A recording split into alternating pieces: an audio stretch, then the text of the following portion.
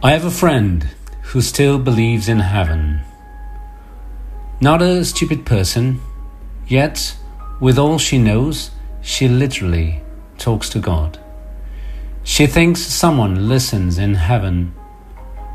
On earth, she's unusually competent, brave too, able to face unpleasantness.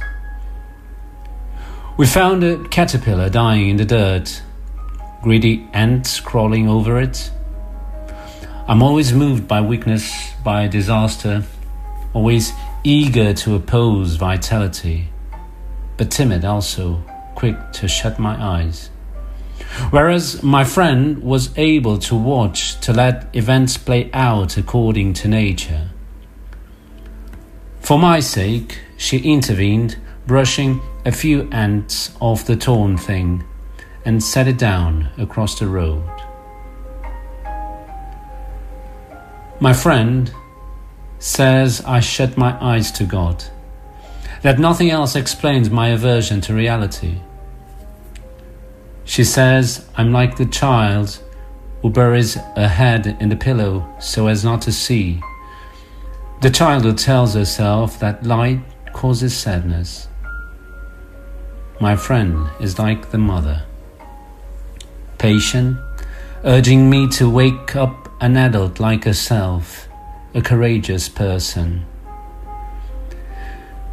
In my dreams, my friend reproaches me.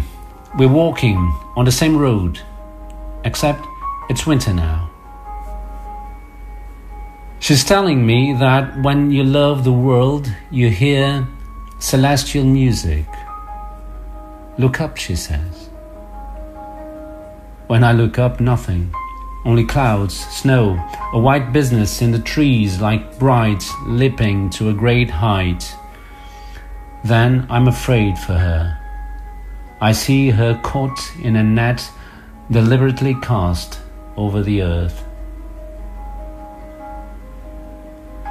In reality, we sit by the side of the road watching the sunset. From time to time, the silence pierced by a bird call. It's this moment we're trying to explain, the fact that we're at ease with death, with solitude. My friend draws a circle in the dirt. Inside, the caterpillar doesn't move. She's always trying to make something whole, something beautiful, an image capable of life apart from her. We're very quiet. It's peaceful sitting here, not speaking. The composition fixed, the road turning suddenly dark, the air going cool, here and there the rocks shining and glittering. It is this stillness we both love. The love of form is the love of endings.